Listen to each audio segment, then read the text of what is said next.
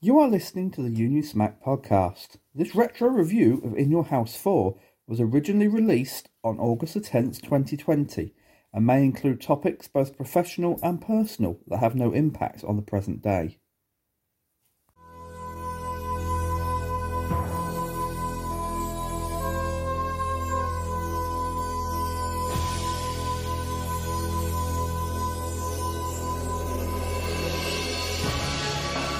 Wrap up warm, grab your thermals and feed the huskies because Union Smack is back with your weekly dose of retro wrestling goodness.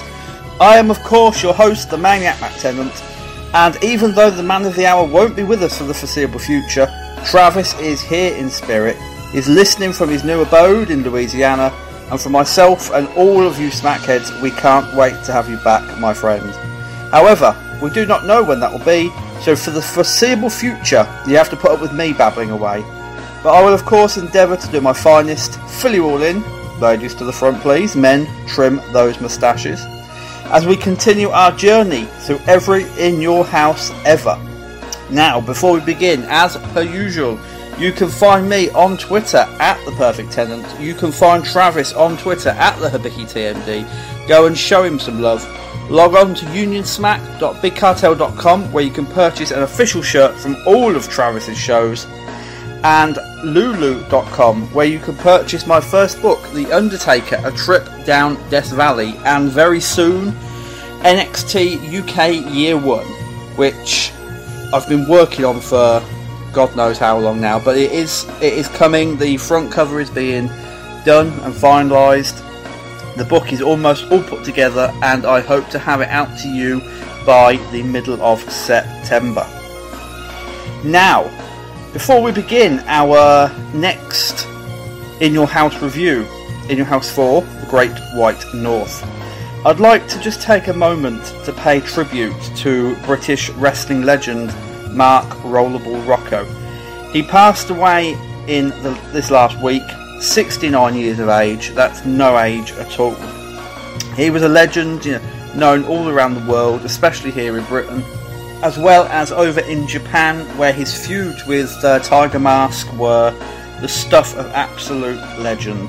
If you want some actual, proper professional wrestling and not the phony stuff we're given today, then do log on to Google or YouTube or wherever you find your wrestling goodness and look up Mark Rollerball Rocco. Not just his stuff in New Japan with Tiger Mask, but his stuff in World of Sport, All-Star Wrestling. Anything you can find is worth a watch. He is a shoe-in for the Union Smack Hall of Fame, which is close to a comeback, fingers crossed. And we've lost an absolute legend, well before his time. So rest in peace, Rollerball Rocco. You will be sadly missed. Just like you are, I believe, I'm ready for some retro wrestling goodness. But before we get going, I'm going to take a quick break and leave you in the capable hands of the former WWE United Kingdom champion, the Bruiserweight Pete Dunne. Get a drink, get comfy, and when I come back, we will delve into In Your House 4, The Great White North.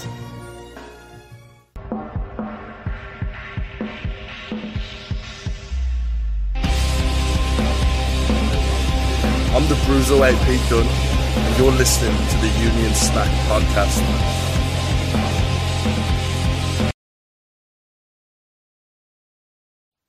Welcome back, Smackheads, and here we go. The In Your House train is chugging down the tracks. We are on In Your House 4, The Great White North, October the 22nd, 1995, from the Winnipeg Arena in Winnipeg, Manitoba, Canada.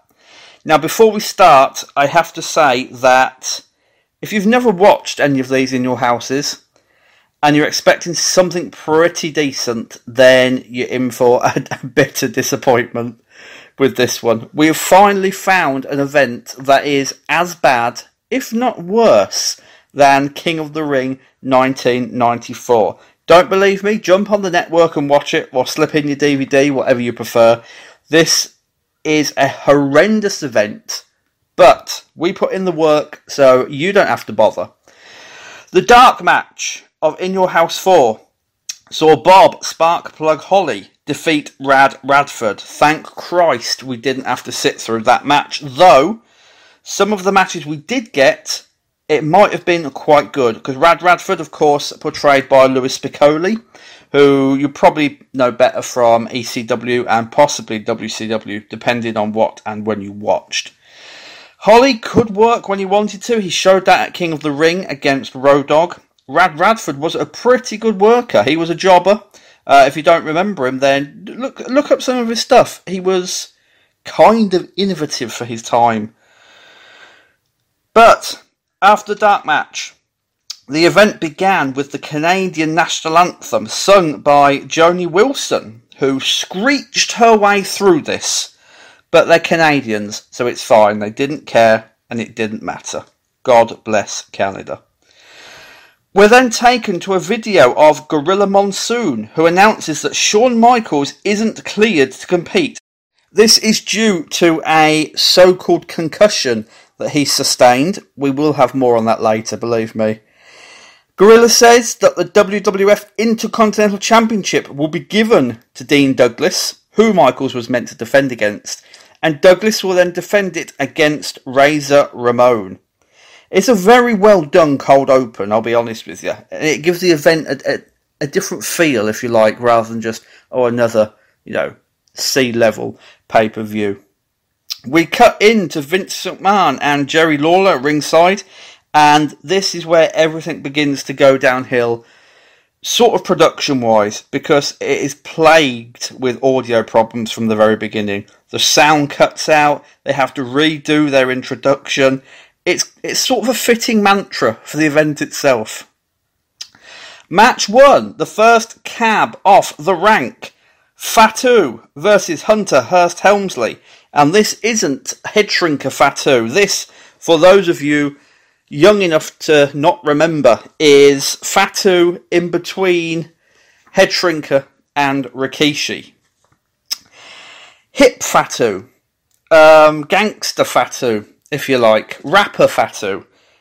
Red Beanie Fatu. I'm sure most of you remember that. This rivalry, it stems from a coming together between Hunter Hearst Helmsley and Fatu on the Superstars the day before In Your House 4.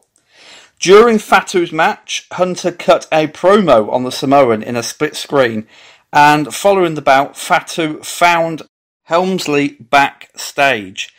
As referees were trying to keep them apart, Helmsley sprays Fatu with his cologne bottle.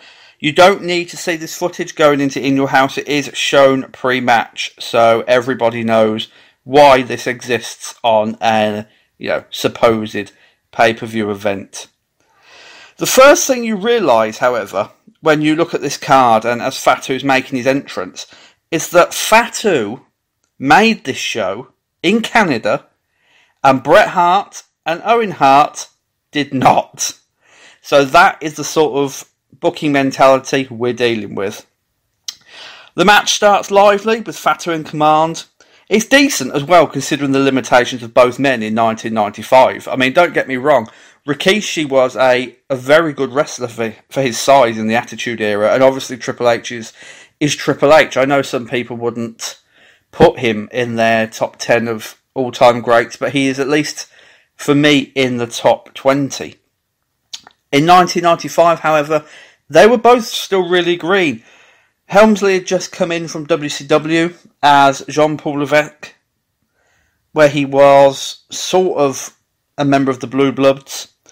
Fatu was just split up with Sione as the new Head Shrinkers. So, this was new territory, kind of, for both men. They weren't used to having this stage.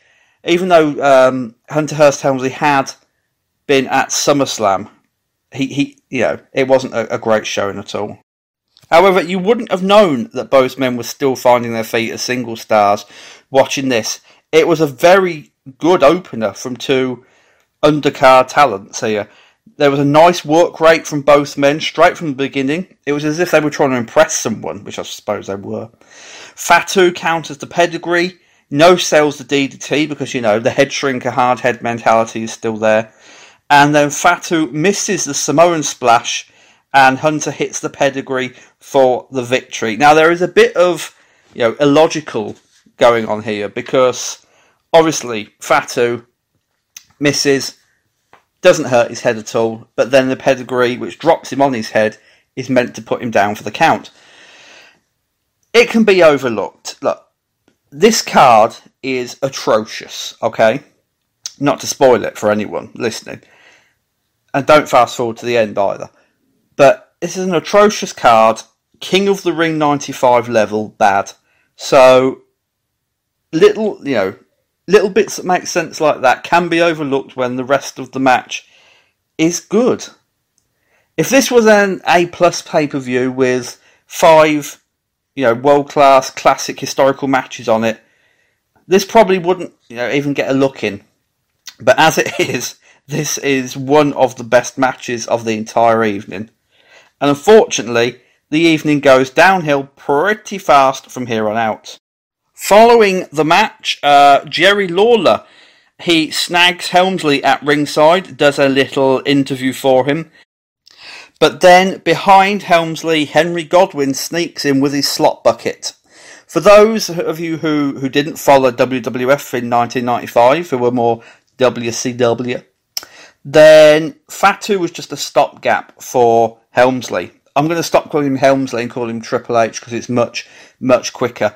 The real storyline was with Henry Godwinn, who Triple H had attempted for weeks and weeks before this on Superstars and Raw to get the slot bucket away from him. In fact, I remember on several episodes that he paid a manservant to confiscate the slot bucket when Henry Godwinn was distracted in a match. I mean, it wasn't Shakespeare, it wasn't Dickens, it wasn't Hart Austin, but, the little segments, they were entertaining enough. Let's not forget it's 1995, the year of almost zero creativity from WWF, so let's take what we can get and be grateful for it. Hunter speaks in an awful British accent when he's announced from Greenwich, Connecticut, so, accent isn't needed. But as he talks, like I said, Godwinn pops up behind him. Hunter uses Lawler as a shield. He cowers away, and then he escapes with Henry Godwinn in pursuit. And that will lead us into In Your House 5 next week. The infamous hog pen match. Next, we are taken backstage where Doc Hendricks, Michael Pierce's himself, is with the British Bulldog and Jim Cornette. We take a look at Davy's heel turn on Diesel and the Bulldog pinning Big Daddy Cool on an episode of Superstars, I think it was. It might have been Raw. Don't quote me on that. The Bulldog says that Diesel can't hide in this hellhole and he'll beat him tonight. I haven't gone deep into this promo here, because we've all got lives to live. But it was a really good promo by the British Bulldog, who I think and feel was going through a phase of being a great mouthpiece in 1995. Now, the phrase Davey Boy Smith and great mouthpiece, don't belong in the same sentence usually. If you've ever seen his stuff in the Attitude Era where he's coked off his tits, drugged up to the eyeballs, he can hardly focus on the camera or get a word out. But here, at the tail end of 95, very good job indeed. Next up, we have the WWF Tag Team Championship match. Champions, the Smoking Guns, defend against the 1-2-3 Kid and Razor Ramon Chico. This match existed solely to continue the never-ending feud of the 1-2-3 Kid eventually turning heel on Razor Ramon, and we'd have to wait another month for that. But, this was meant to be their reconciliation after the 1-2-3 Kid had cost Razor Ramon his match with Dean Douglas in Your House 3. If you don't remember that, then skip back on the channel. Me and Travis reviewed that last time out. Now, despite this, there was a novelty here. Babyface versus babyface. Even though the Smoking Guns were about to embark on a heel run with Sonny as their manager in 96, it was a very odd match to witness. Really odd, because you never really felt like the Guns were equal to Razor Ramon, which of course they weren't in WWF's eyes. They were tag team champions, but here they existed solely to further a more important feud. And the other thing to this is that at the beginning of the show, we'd already been told that Razor Ramon would challenge Dean Douglas for the Intercontinental Championship later in the show. And 1995 Scott Hall twice in one night was overkill. Just awful. It would have made much more sense for me for Razor Ramon and the 123 Kid to challenge Dean Douglas and another partner for the Intercontinental Championship, with the person getting the deciding fall, taking the title. Then Razor could have won the gold, which, no spoilers, but he does later. And that would have added fuel to the fire of the heel turn of the 123 Kid. Kid could have then blamed Razor for costing him the Intercontinental Championship, and the heel turn would have made much more sense than it actually did. I can't pull to mind right now the reason they gave for Kid turning on Razor, but we're getting there in the next few in your houses. But it would have been a much better excuse than what they did actually come up with. Nevertheless, it was a fine tag team match. They all did the best they could with the circumstances, and circumstances were tag team champions exist here to further Razor Ramon's career, basically. Before we begin the match, there was a guy in the front row who was having all sorts of problems for the first part of the night. The first match between Fatu and Hunter Hearst Helmsley, a crew member had to have a word with him for something. And then during this match, there was a big, and I mean big, gentleman in a tracksuit top, looked awful, who was visibly arguing with him for having the wrong seat. So that distracted me a little bit from the action. But nonetheless, it was a very good match. 123 Kid showed his heel tactics by provoking Billy and pulling down the top rope, but the crowd cheered it because no one was really sure who to cheer for in a face versus face match. So they just went with 123 Kid and Razor Ramon because, they're the standout baby faces, even though Kid was clearly slowly turning heel. There was a nice moment here when the referee was distracted and Razor and Bart Gunn pulled their respective partners over the other to get the upper hand. And then the end of the match came when Razor hit the Razor's Edge on Billy, but Kid wanted the glory, so he forced Razor to tag him in, and once he was in, Billy reversed the pinfall and the Smoking Guns won. It was a good ending. Kid had played the part of the condescending fake babyface, just to try and get Razor back on side all match. There were glimpses of his heel character coming out during it, and then the ending just completely shattered that. He couldn't get his own way. He threw an actual tantrum in the ring and attacked both of the Smoking Guns. I will be honest, it got Kid over as an upcoming heel, but it made the Smoking Guns look weak. The WWF Tag Team Champions were beaten up without resistance by one of the smallest men on the roster. Fuck. What a way to bury your titles. Absolutely ridiculous. But, the end was the end, and all they got in the way of an apology from Razor was just a shoulder shrug, just like, oh well, what do you want me to do? I have to interject at this point. If you hear any external noise on this recording, then my noisy fucking neighbours won't shut up and they're having a party as I choose to sit down and record. So forgive me for that, there's nothing I can do. We are taken back to Doc Hendricks, who is trying to sell Bret Hart and Shawn Michaels life-size cutouts. Oh yes. This is what Michael Hayes has been reduced to in 1995. We've seen it on the past 3 in your houses when he was trying to sell a few shirts, and he was stood there in his Shawn Michaels shirt and the leather Shawn Michaels cap, which I bought as a kid, and the gloves, and he looked absolutely ridiculous. He looked like Michael Hayes trying to emulate 75 Michael Hayes. That's what he looked like. This, however, was just as painful as the rest of the the merchandise pitches. It was almost like watching a second-hand car salesman trying to flog the worst car on the lot to somebody who owned a BMW. Terrible. And to make it worse, WWF was still trying to shift all those classic VHS tapes they'd made especially for In Your House 3 that they gave away with the sale of the shirts. Giving them away free with every purchase, they had so many of them.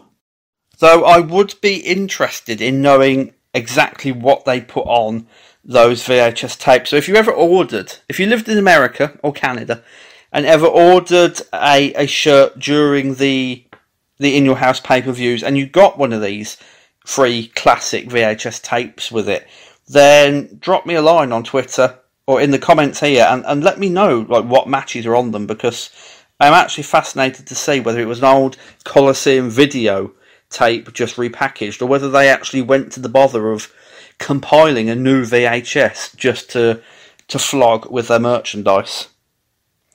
Next up was the in-ring debut of Goldust. Goldust versus Marty Jannetty, to be more precise. Poor old Marty Jannetty. What a life and a week he's had. I really don't think social media is for Marty, if I'm being honest.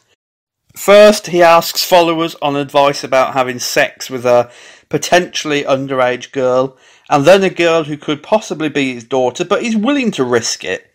And this week, he basically comes out and admits to murder. If I could live in someone's head for one day, it would be Marty Jannetty's. Absolute shambles. But I can't help but laugh because he is the gift, ladies and gentlemen, that keeps on giving. And I know drugs and drink have taken their toll on him, but fuck me, what a life. I saw him. Here's a little Marty Jannetty story I don't think I've ever told. I saw Marty Jannetty at the For the Love of Wrestling event last year in Liverpool, England. And he turned up to the event to sign autographs already pissed out of his head. He was signing half cut, he was taking pictures drunk, and then to top it all off, he did an in-ring interview with Brutus Beefcake and the organiser of the event. It was meant to be a little thing about the barber's shop, etc., when Shawn Michaels put him through the window. Not only could Marty Jannetty barely talk, but he almost fell through the ropes into the ring. He could not stand. Brutus Beefcake had to help him into his chair, and the interviewer sort of skirted around Marty when asking questions, because all he ever got from Marty was this. Yeah. That was all you could hear from Marty Jannetty. So, God bless him, but fuck me, Marty, sort your life out. As for this match, the Goldust promo, which came before, was very good indeed.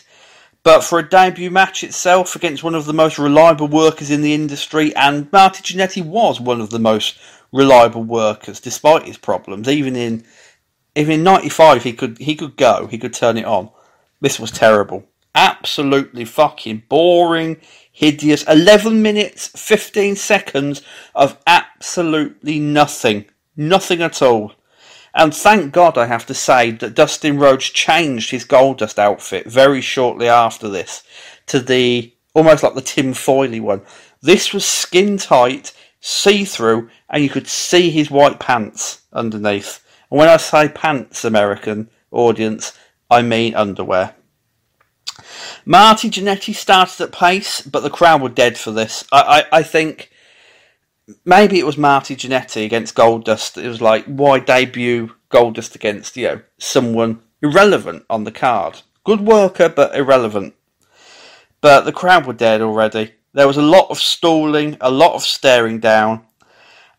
Credit where it's due, okay? I've not been the biggest Dustin Rhodes fan over the years. Dustin Rhodes blocked me on Twitter first time round, my first Twitter account, before I left Twitter for a while and then came back, because I said he'd had his time in the ring, etc., etc. He's got a lot better in recent years. He's put a lot more into his in-ring. I don't watch AEW, but, I've heard good things. He put his all into the Goldust character here, but he didn't put the same amount of effort into the in-ring, which was a shame, because he was a good talent in '95. If you'd ever seen him in WCW before he came to WWF, when they let him go and just let him be himself, very good wrestler. But it never really seemed to click. At least for me, you can disagree if you want. Wrestling's an opinion-based business. But he never really seemed to mesh the character of Goldust with the in-ring of Dustin Rhodes until much later on in his career, I don't think. Reliable, but no, the whole kit and caboodle wouldn't come together, for me at least, until well into the Attitude Era. But, that's just my opinion. They lost the crowd completely when the work rate slowed, and it slowed to an absolute crawl. It felt more like an hour than just over 10 minutes. Goldust countered a flying fist and hit a gourd buster for the victory. Basically an inverted suplex front slam. And it was odd seeing Goldust not use the curtain call, but he was finding his feet as a character, hadn't got all the ins and outs worked out yet. Marty Jannetty, I have to say, in his defence, no one can defend what he says on social media, but here, in his defence, Marty Jannetty was the right man for the job. Because, like I've said, even in '95, good worker, could turn it on when he needed. He just didn't choose to here, and the match suffered for it. But worse, I think the Goldust character suffered for it more, and would for months and months to come. At Survivor Series, he faced Bam Bam Bigelow. It was a bore. Let's be honest. Me and Travis have gone over time and time again how Bam Bam Bigelow in '95 wasn't the Bigelow of '92, '93. And then Goldust wouldn't compete on pay-per-view again until the Royal Rumble in January '96. So he went from November '95 to January '96 and didn't compete on pay-per-view. And then when he did, the feud he was given, and I think we might go into that when we get to In Your House 6, etc. It just wasn't a very good feud. All the basics were there. Razor Ramon, Scott Hall, who was on his way out of the company in '96. You'd have thought he'd have wanted to put a new talent over as much as possible, but Scott Hall wasn't comfortable with the homophobic stuff. He wasn't comfortable with Dustin Rhodes, really hammering on the camp door, if you like, because '96 Goldust really hammered home, the gayness of that character, if you like. And that's not me being derogatory, that's just what it was. The Goldust character could be very gay. The way he'd kiss Razor Ramon and fondle him up. And Scott Hall just wasn't comfortable with it. So he didn't put his all into that feud either. And it just all went against Dustin Rhodes and the Goldust character. Next up, dear God Almighty, Yokozuna versus King Mabel. Oh yes, the match you've all been waiting for. Oh God. Did Mabel ever have a good hairdo? Every time you saw him, that fucking mohawk got bigger and bigger and bigger. In fact, I watched 4 and 5 back to back for these reviews, and you wait till we get to In Your House 5. Jesus Christ, it's like a parrot. Anyway, this was, as you'd expect, utter garbage. The most interesting thing was a young rhino carrying Mabel to the ring as one of his entourage. What the fuck was that bulldog from Mabel, if you've seen it? If you haven't, I'll try to put a picture up on screen. I know Travis posted one on Twitter earlier this week. He was on his arse and almost out of the ring before Yokozuna even thought about going down to one knee.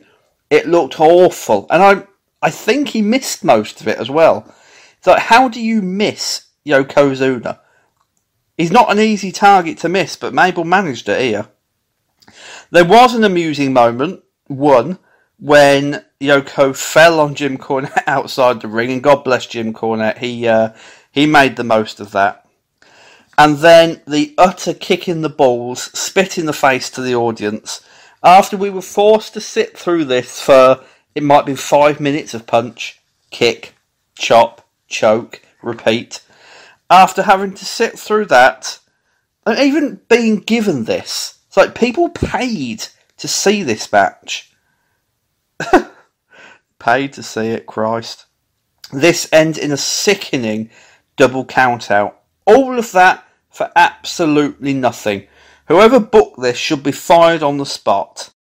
Because they couldn't have The Undertaker versus King Mabel, which is what they originally booked and planned for, because Mabel, clumsy fucker that he was, broke The Undertaker's orbital socket in his face and put him out of action for a few months. So this was the trash we got instead.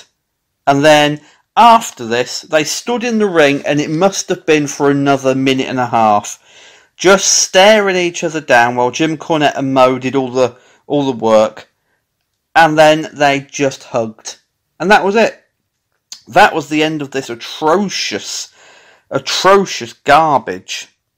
Not the pay-per-view, sadly.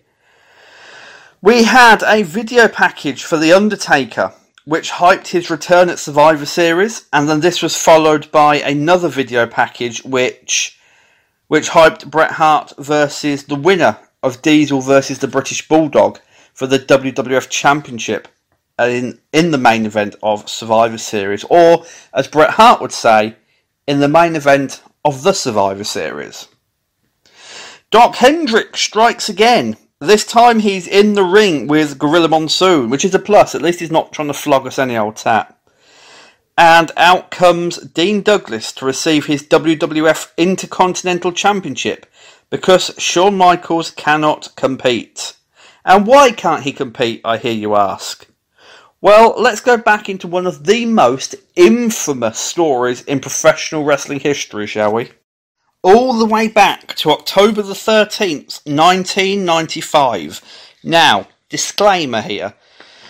I get my information from, what I remember, from websites I trust, etc. Some things you just don't need to look up, some things you remember, and this is the account that I remember. If it differs from what you've heard, then maybe I'm wrong, maybe you're wrong, but these are the bare bones of what happened. After a WWF house show in Syracuse, New York, Shawn Michaels, Davey Boy Smith, and Shawn 123 Kid Waltman went to, I think it was Club 37, where Michaels hit on the girlfriend of a serviceman. Now, I can't remember whether he was Army, whether he was Navy. He might have been Navy. I don't remember. But after attempts to ask Shawn to back off failed, the serviceman was told by an egotistical Shawn Michaels, because this was 95 Shawn Michaels, the world was his oyster, nothing could hold him back.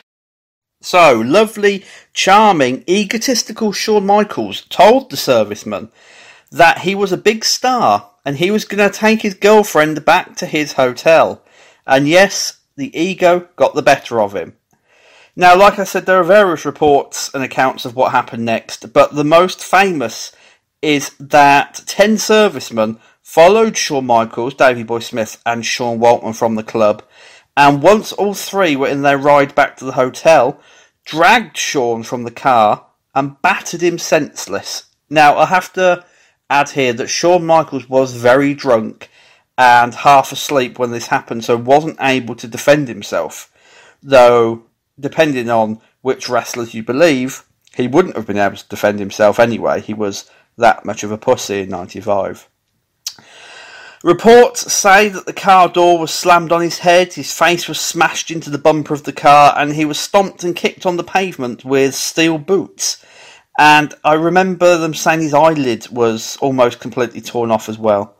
Shawn Waltman then got out of the car, tackled one of the men, followed by Smith, and then the rest of the servicemen piled in. Smith choked one of them out, but ended up nearly having his own eye gouged out, and then brawled with the perpetrator. It all ended when the bouncer pulled a gun on everyone, and the serviceman ran away. Shawn was taken to the hospital, eyelids sewn back on, disgusting, but he was reported to have no concussions. That was a complete storyline fabrication to get him out of the match with Shane Douglas because his ego just couldn't handle performing with everyone knowing what happened. Davey Boy Smith suffered a broken blood vessel around his eye, and the damage was visible, I believe, the next night on Raw. I remember that. He looked at right state. Sean Waltman was uninjured. It is worth noting, however, that the servicemen stated afterwards that it wasn't 10 of them. It was just one who knocked Shawn Michaels out. However, that didn't, and I don't believe it, ever did correspond to eyewitness reports. So, with that said, Shawn came out to forfeit the WWF Intercontinental Championship, and, he could have fought Dean Douglas, he just chose not to. Let's be completely honest, he was a fragile little soul in 1995. He had ideas above his station. He knew that Vince was going to put the WWF Championship on him at some point, yet he didn't want to fight and potentially lose to Dean Douglas because the Clique couldn't stand Shane Douglas. I won't go into it all now. For more on the Clique and Shane Douglas, see mine and Travis's review of In Your House 3 last week. As he was looking at the championship for what seemed like an ice age, there was more resentment on his face than disappointment and sadness. And then when Douglas snatched it from him, well, if looks could kill, Shawn Michaels looked at Douglas like he'd come into his house on Christmas Day and pissed on his turkey. It was a look of absolute, we're going to make sure you're buried. And lo and behold, they did. Dean Douglas wouldn't get a chance to enjoy his Intercontinental Championship reign, however, because next out of the gate was Razor Ramon, and our next match was Ramon versus Douglas for the Intercontinental title. And of course the Clique were never going to allow Douglas to keep that championship. Of course they weren't. They absolutely despised him. And this match was the epitome of one of the members of the Clique just doing everything he could to bury a new character, a new talent, etc., whatever you want to class him as. Razor spent an age working on Douglas's arm, but the story just wasn't there. It wasn't though Douglas had a bad arm and Razor was going to it. No. This was it must have gone 8-9 minutes. Let's say 10 max. I might be wrong. It might have gone longer. It might have gone shorter. That 10 minutes could have been spent Razor Ramon trying to get revenge for his friend, who Douglas had basically just spat on in the middle of the ring by snatching the championship. He could have spent it trying to get revenge for the fact that Douglas cheated him at In Your House 3. But he didn't. He didn't go after him like a man possessed. This started just like any other match would, and it was all just very unbothered. And neither man looked like they wanted to be there. Razor didn't want to be working with Douglas. Douglas didn't want to be working with Razor. Scott Hall mocks him and clearly enjoys it by slapping him across the head at any available opportunity. His heart's just not in it. And you can make any excuse for Scott Hall, but you're on pay-per-view. I get that you don't like the bloke, but be professional for Christ's sake. The end came, and the end, dear God, what the fuck was this ending? The end came when Razor hit a back suplex, just a normal belly-to-back suplex that we've seen 100 million times on Shane Douglas, pins him. Douglas gets his foot underneath the bottom rope, but the referee doesn't see it, counts to 3, and awards the match to Razor Ramon. Terrible ending, terrible match, absolutely lazy. Nobody believed that Dean Douglas would be put down with a standard belly-to-back suplex. He could have just kicked out. He could have got his shoulder up. Razor didn't even bother to pin his shoulders to the mat. He just had... It was almost like a lazy arm over him. It was a half-arse cover. Douglas could have grabbed the rope with his hand in full view of referee. He clearly could have kicked out. It was just illogical, lazy, terrible... And I get that, they didn't want to work with each other, but fuck me. Give people a match they want to see. You've sat backstage and watched this pay-per-view descend downhill rapidly. Don't go out there and do everything you can to add to the decline.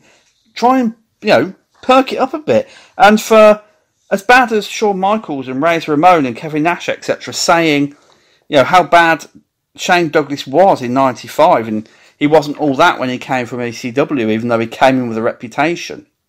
Douglas could still, put on a good match. Scott Hall could put on a good match. Why not just do it? This is, excuse me, this is the last time you're going to work together. At least make it memorable. Tripe. Absolutely, do not watch this.